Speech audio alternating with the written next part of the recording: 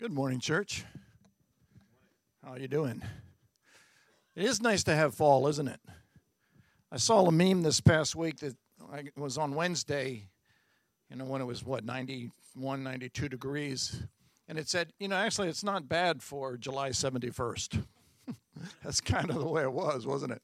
And then I saw something else in the news that said in the first week of fall, 3 events were happening simultaneously. We had 100-degree weather in the south.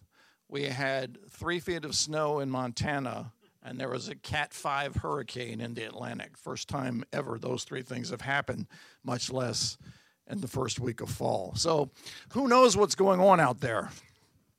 He does.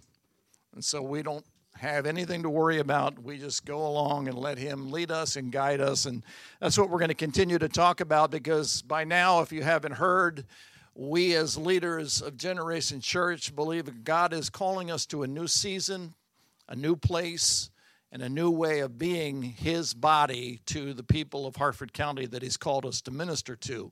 And so we're in a series called Wonder, because we're all wondering what it looks like. We're all wondering how it's going to come about.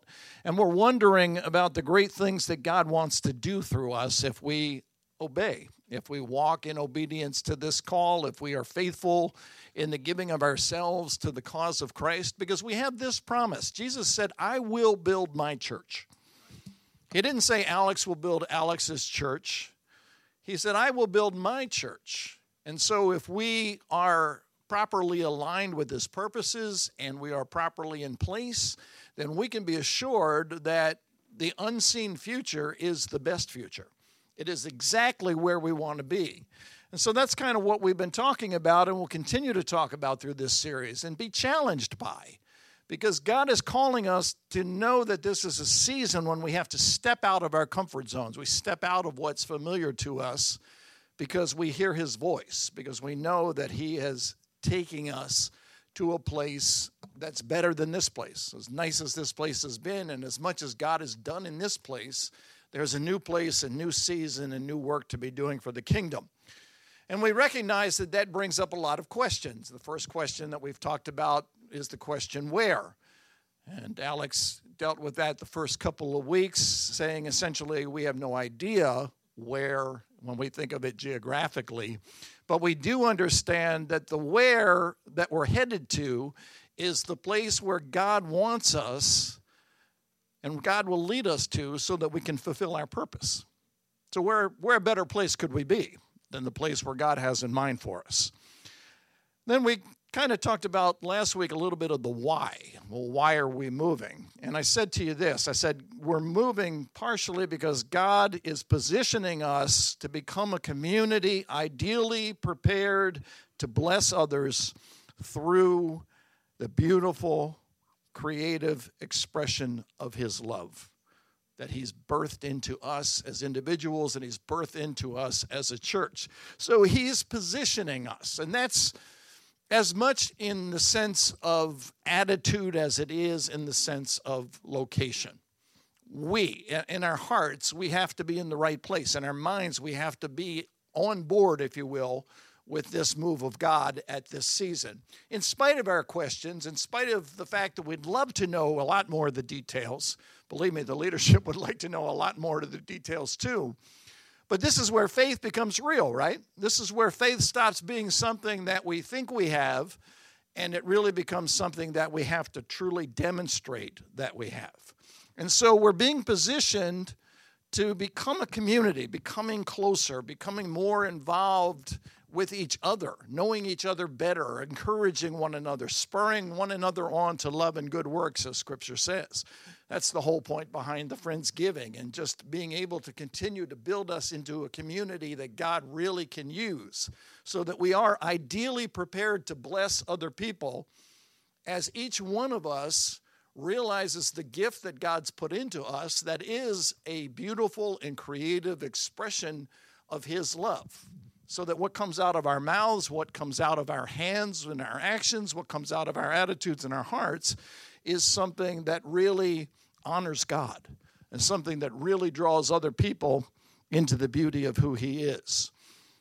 I was talking a lot last week about the fact that we are the light of the world, that our calling as a church means that we are to shine the light of Christ into the darkness that's all around us so that we can point other people back to that love. And throughout this series, we've been looking at Abraham, the character of Abraham and his call, which is so important as an example to us. And we've named him as our faith pioneer, as someone who's kind of demonstrated to us what it means to be willing to hear the voice of God, give up everything that's comfortable, everything that you're anchored in, your family, your location, your vocation, and moving on to this place where God wants us to be. So today, having looked sort of at the where and sort of at the why, even though we have a lot more to discover, I want to talk to you a little bit about the how we move. And that really kind of is a double-edged sword, because part of the how is the logistics. How are we going to get all of these wires out of here, and how are we going to get all of these chairs and all of these instruments and all to this new location, and what's it going to look like? And that's important, and that will get figured out as well. But the wonder thing to me is more why God is calling us and how God is calling us when I think of the logistics. It's amazing to me. Can you picture yourself being Abraham, living the life you're living, day by day by day, a good life amongst friends and family, comfortable life, doing pretty well economically, and all of a sudden God says, get up and leave. But if you've ever noticed in Genesis 12, it doesn't give any real indication as to how God spoke to him. It simply says, God said to Abraham. And sometimes I think, well, that's kind of like getting cheated. Because after all, Moses gets this burning bush, right? And how about Mary? Mary gets the angel Gabriel. I guarantee you, if I saw the burning bush or the angel Gabriel showed up, we go, yeah, this is God, right? We wouldn't doubt. We wouldn't fear. We wouldn't have any concern. Or even Balaam. Balaam gets talked to by his donkey, for Pete's sake. If you go home and your cat says, I really think God's calling you to go to... that would be easy, right? But it just simply says that Abraham hears God without all of the details. And I often wonder what that's about. And as I was contemplating that and thinking about speaking this morning, I was trying to come up with a modern example. Somebody, some hero in the faith that I could point to and say, well, this is how they heard from God. And kind of God said to me, dude, look at yourself. And I'm like, what? And he goes, I called you into ministry, something you never thought you would do, something you never even expected or wanted to do. And so I thought back 24 years ago on a beautiful fall Saturday afternoon, just like yesterday was. I'm outside playing football with one of my sons, and this is in the dark ages back when we had landline phones. Amy comes out to me and she says, you have a phone call, and she says, it's the bishop. And what she meant by that was the leader of the church, or the leader of the denomination of the church that we were attending, was on the phone. And I go in and I pick up the phone, and he says to me, he said, Chris, Pastor Millwood, our pastor, has requested to move on to another assignment, and in talking to the church, they'd actually like you to become the pastor. Now, you got to remember, this ex-altar boy, Roman Catholic kid, the difference between laity and clergy is like as high as Mount Everest. So the idea of going into ministry was just definitely not on my radar. And, I was so stunned by what he was saying. It was just like my donkey talking to me almost. And I'm like, well, I really don't know how to respond to you. And he says, well, I don't want you to respond right now. What I want you and Amy to do is pray over the weekend and then come see me on Monday morning.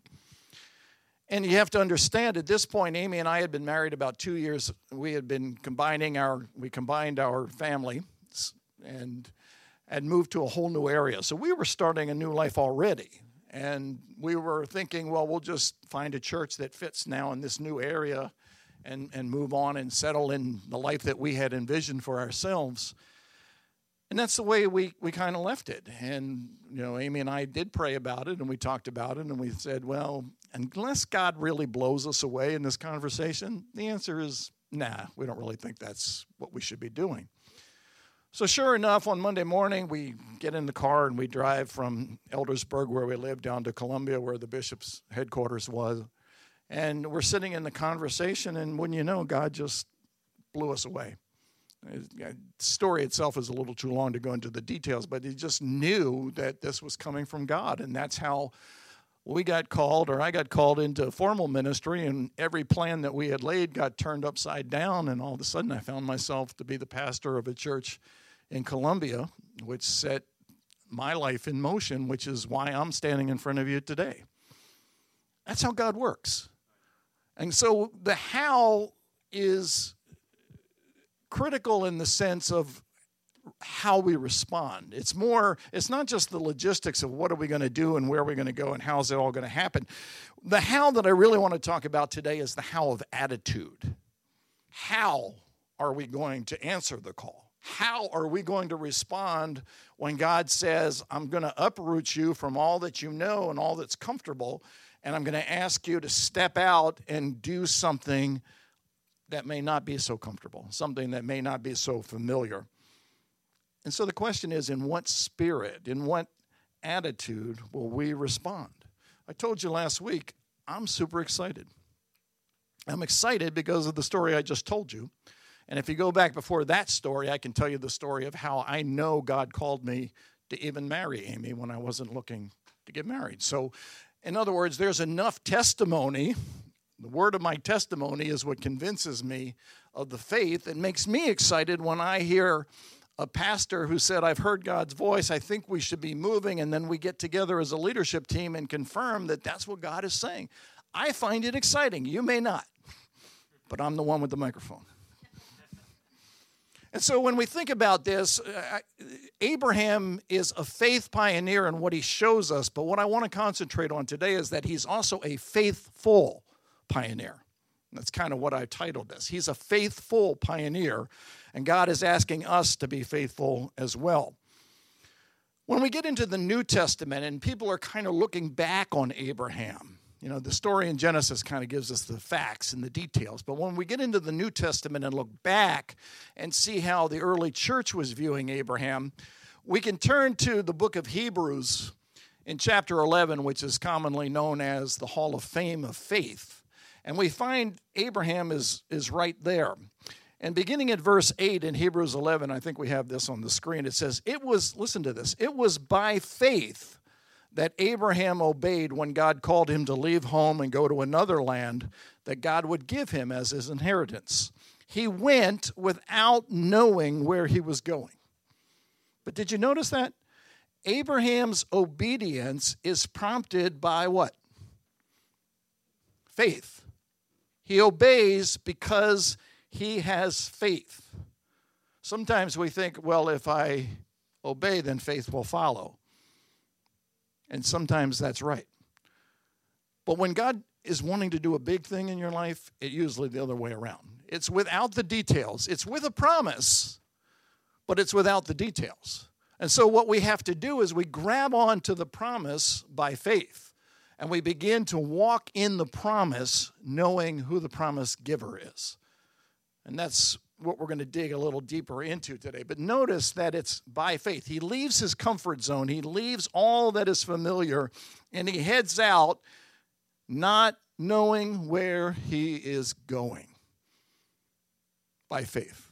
The next verse even reiterates it. In verse 9 it says, and even when he reached the land that God promised him, he lived there by faith. For he was a foreigner living in tents, and so did Isaac and Jacob, who inherited the same promise. So his faith prompts him to live not as someone who's going to be inculcated into the culture around him, but someone who's going to live differently even when he's in the land that God promised him, because he's living by faith, not by sight. Does that sound familiar? That's what Scripture tells us we're supposed to do as well, right? And he lives it in such a powerful way. Notice that the second and third generation are following him into the faith. If you're a parent here and you want your kids and your grandkids to be people of faith, model it. And this is a perfect opportunity to model it for us as a church. If we want the second and third and fourth generations of Generation Church to be worshiping God and to be impacting Harford County, then we have to be the ones that model it. And we have to begin to live by faith, moving always deeper and deeper into the promise. Because here's the point. Canaan is not the promise, right?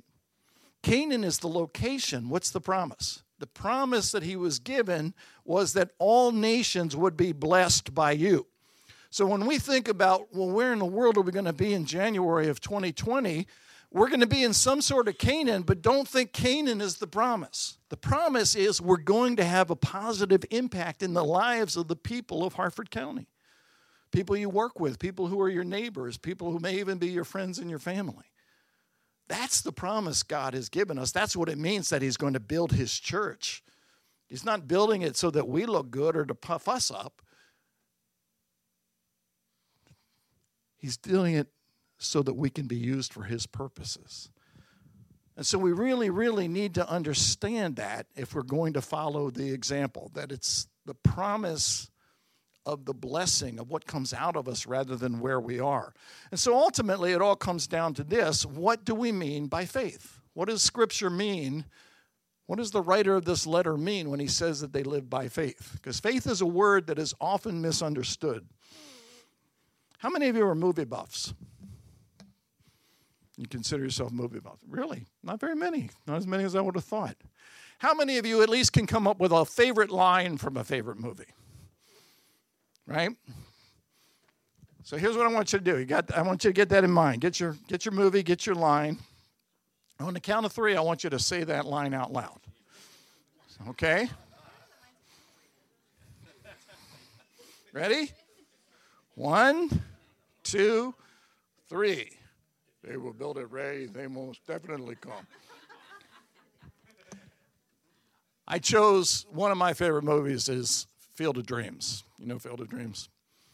Sometimes I feel like I'm aging myself out of all of my sermon illustrations. Field of Dreams, classic movie.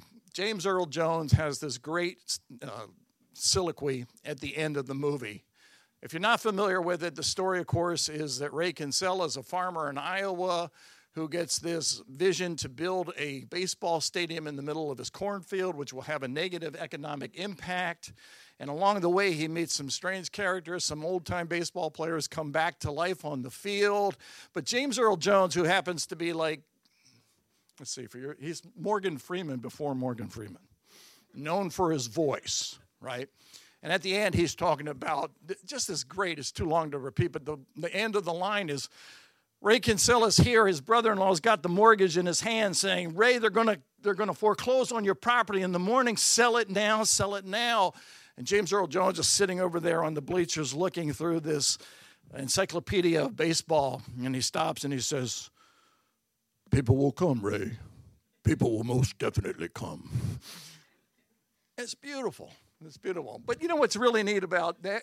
I love when they turn famous lines in movies into memes. Some of the best memes, right? I like this one. Anybody like The Princess Bride?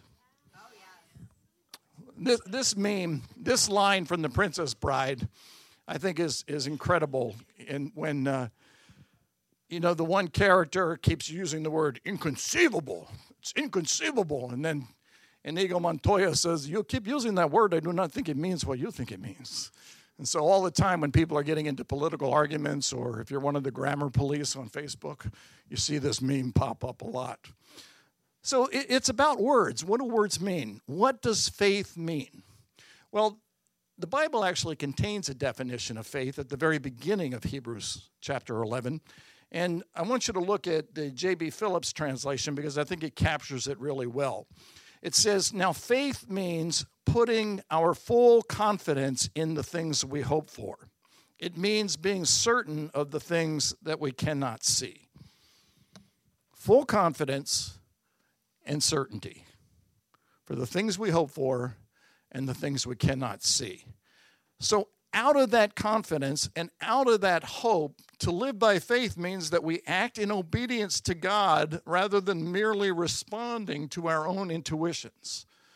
Rather than trusting our feelings, rather than trusting what common sense would say or what culture would say, we actually look at the spirit inside of us and find that it oftentimes runs counter to the very things that we think, right? Oftentimes it runs very cultural counter to the way people around us do things or think.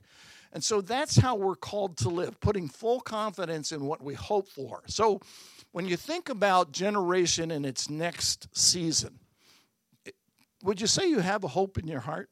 Do you have something that you're hoping we do, hoping we become, hoping for some expression of what it means to be the body of Christ? And can you say that you have a vision? Can you say that you can see how God is going to touch us and use us and position us to be this great light amongst the darkness, to be this great waymaker, if you will, through which God draws other people to himself? That's what has to begin to build up in us in this season of preparation. So throughout October and November and December, I want to encourage us to be before God in prayer, before God in expectation that he's got something beautiful for us to do and to be, and for him to begin revealing that to us. Because again, as leaders, we don't think we have the answers. We believe we all have the answers. And we believe that God has as much to say about the future of Generation Church through each one of you as it does to Alex and I. And so we want you to be thinking about this, to be people of faith who are seeking God's will. If you jump over to the book of Romans, I don't have this on the screen, but Paul writes about Abraham this way. He said, Abraham never wavered in believing God's promise. In fact, his faith grew stronger, and in this way he brought glory to God. His faith grew stronger. He kept pushing in by faith. He kept moving closer and closer to the realization of the promise of God. He never stops hoping. He never stops believing. He never wavers. His faith gets stronger. That's amazing. And how does that happen in our lives? How does our faith grow stronger? Our faith grows stronger when, while we're in that holding pattern, or while we're in that waiting pattern, and that hope and that confidence are beginning to build, we come more and more to trust the character of God. We come more and more to trust the character of the one who makes the promise. The character and the relationship become more important than the promise. Because the promise, if we get it too fast, then we never appreciate it. We never appreciate the character of the one who gives it to us, right? We tend to take things for granted, right, when they come easy. But as we wait in faith, all of a sudden God himself becomes more and more precious to us because our faith is in him, not in what he does for us. That's maturity. In our Christian walk, maturity is learning to trust and have more faith in God himself than in what he can do for us. I mean, most of us, we were talking in our Good and Beautiful Life class this morning, most of us come through the simple gospel of we're sinners who need rescue. And so we embrace God at first because of what he does for us on the cross of Jesus. But if you never grow beyond that point, then the world's going to come back in and suck you up. And so the relationship with God is what becomes so important. And that's how our faith grows stronger and stronger. Learning to trust that God himself is faithful. We can be faithful because God himself is faithful to us. Something we only learn over time in a relationship, right? Think about a marriage relationship. Faithfulness is the product of time spent, and it's the product of relationship lived out. And so Abraham gets his reward, right? His reward is that he is declared righteous by God. It says there in Romans 4. He's in a right relationship with God because he's living by faith rather than having it all figured out and living by sight. And so the point of it all in Abraham's example comes down to this. Trusting the faithfulness of God and responding in obedience is what leads to the blessing and what brings us into his blessing. Trusting the faithfulness of God, step one, and responding in obedience to his leading brings us into his blessing. So we can believe that God has good things in mind for Generation Church. We say that all the time. But do we live it out? Do we walk in that truth, responding in obedience when he tells us to do something? Please understand, we recognize what a big step God's calling us to make at this point. It's a huge step in the life of a church. And as I said last Sunday, I'll say again, I have such an honor to serve with a pastor who's not willing to just stay in his comfort zone, but really wants what God wants for this body. And so he's leading us to walk in this kind of obedience by taking steps that don't necessarily make sense to our human minds. Steps of faith. That's what we're called to. But conversely, understand this. The lack of trust and the lack of obedience that causes us to rebel against God also has consequences. So we have a choice. We have a choice in our attitude. We have a choice of how we're going to look at this move and whether or not we're going to be fully on board or whether we're going to be those people who grumble and moan and complain and ask why we have to do this. 400 years. Let's jump ahead from Abraham. 400 years. The people of Israel, his generation, the nations, have been in slavery in Egypt. And as they're in slavery in Egypt, they're crying out to God. And what God is doing with those people in that time is actually building them into a community. Because they weren't ready to fulfill the promise just by living in Canaan. They had to go through some adversity so that they became people of faith, became a community of God. But ultimately, it's time to come out. So God sends Moses, speaks to him through that burning bush, tells him to go to Egypt. Moses gives him a whole bunch of reasons why he shouldn't be the one to do it. And God says, just go. And of course, you know the story. The Egyptians ultimately cave in through the plagues, and the people are let out, and they get to the very cusp of their Canaan. They get to the very cusp of the promised land. And then all of a sudden, somebody has the idea who says, we should send some spies in there. We should go check it out before we actually make the commitment. And so they do. Moses picks 12 spies, sends them into the land. And this story is in Numbers 13 and 14. I'm not going to read it, but you can look it up for yourself. They go into the land, and he says, check it out, see what's there. And they go from the very northern part of the land down to the southern part of the land, across the east and across the west. And then they come back and they report. And what they report, they said, you are not going to believe this land. This land is so fertile. This land produces, well, Scripture says they're even carrying a cluster of grapes. I think I have a picture of this. A cluster of grapes that's so big it has to be carried on a pole between two men. That's some good agriculture right there, isn't it? Well, what it represents, of course, is the fruitfulness of the place where God wants them to be, so that not only are they blessed, but they can bless others. And so they're pretty excited about this, except they say, but I once had a pastor friend who did a sermon series called The Big Butts of the Bible, because the butts will get you in trouble. And it says, some of the spies say, but the land is full of giants, and we're like grasshoppers to them. And it says that report spread fear through the rest of the people. So all of a sudden, they're a little bit hesitant. Well, they're a lot hesitant about going and taking the very promise that God has led them to. The very thing that he prepared for them in all of those years of adversity and slavery. Go take the land. I'm giving you the land. Well, we can't. The land looks good, and there's lots of things that we like about it, but the people living there are powerful. They're giants, and we'll never be able to overtake them, so we're not going to go. But there's a guy named Caleb. Caleb says, wait.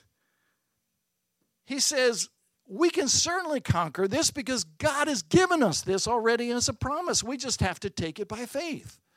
We have to understand that no matter what it looks like, the promise giver is greater than these people we think are in our way. And the crowd goes, no, we can't go up against them. We can't rebel against them. And he's going, no, we really can. We can. God's going to give it to us. And ultimately, they don't go in. Ultimately, they rebel and they get to grumbling and complaining about their circumstances. And they even say this, and this blows my mind. They say, you know what? It would have been better if we were back in slavery in Egypt. Why don't we just appoint another leader and we'll go back to slavery? That's the opposite of faith. See, here's the thing. We're heading into the promise that God's giving us. We don't know all the details. We're not sure exactly what it looks like, but we know who the promise giver is, right? And the truth is, the promised land is full of obstacles as well as opportunities. We're not thinking about this as some pie in the sky, easy thing that's going to come to us. There are obstacles in front of us. Maybe as many obstacles as opportunities, but the point is faith looks beyond the obstacles with confidence in the one who made the promise. So to live by faith doesn't deny the obstacles. It just says those obstacles are nothing that God cannot overcome for us. And so our attitude becomes one of excitement. Our attitude becomes one of anticipation. Our attitude becomes one of faith, because the opposite of faith, what those people were afraid of, that cost them their chance to be in the promised land, because God said, you know what, I'm not going to deal with these people of no faith. They're actually everybody 20 and older is going to die in the wilderness. That's why they wound up in the wilderness for 40 years. And everybody who was 20 and over at that time died in the wilderness, didn't make it into the land of promise. A lack of faith. And you know what steals faith? Fear. They were afraid. They looked at the obstacles, felt the obstacles were more than the opportunities. Trusted their eyes, trusted their minds, rather than trusting the Spirit of God that was leading them in. And so our Canaan too is going to present obstacles and challenges, and we too have the choice to either respond in faith or respond in fear. We have the choice of either obedience or resistance to God's call. That's where we are. How will we respond? So here's the question I want you to contemplate throughout the week and the months as you're praying and seeking God, just before we partake of the communion together. What about our impending church move challenges your faith the most? When you think about what we're talking about doing, giving up this place, giving up perhaps this normal routine, and stepping out in faith to something else God has for us, what challenges you in that? I know you have challenges. I have challenges. I have questions. I won't call them doubts, but I have concerns.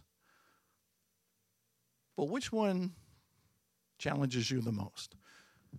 And what I invite you to do is I invite you to let us hear from you. I invite you to enter into the conversation with us as leaders so that we can begin to talk about those things and help you move from fear to faith, from doubt to faith, from question about whether it's right into obedience. Not because of who we are, but because of who he is. Because of the one we serve, the one who called Alex and Raquel to plant this church 9 years ago, and the one who's been faithful to see them from a school to a movie theater to this building. See, once you've walked with God long enough and he's already proven faithful, it becomes that much easier for us to be faithful. And so we're called to be faith pioneers, and we're called to be faithful pioneers. Amen? Amen. The Bible tells us that the antidote to fear is love. Perfect love casts out all fear. And I loved what we sang earlier, committing ourselves to believing God's perspective of us. What he says, we are. And it says that perfect love casts out fear because fear has to do with punishment. And what the table represents here, what the communion table represents, is the sacrifice of Jesus Christ. It represents him taking the punishment so that we don't have to take the punishment. And so all of that fear gets driven out by the perfect love that gave its body and gave its blood for us. And so as we close this morning, I invite you to come and partake the bread, the cup. If you need, these are gluten-free crackers on this side. But as you take, I want you just to ask God to take from you any fear, not even necessarily related to this move, but if today you are here and your heart and your mind are full of fear or apprehension, anxiety, and worry, I want you by faith to take these elements as instruments of God's love for you and leave here at peace, because that's what your Father in heaven wants for you. That's what he's made possible. So in this representation, receive the love of God today. God bless you.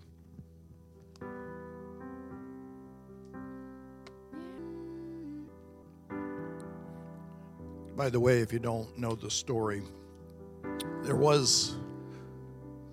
two people that were over 20 that made it into the promised land.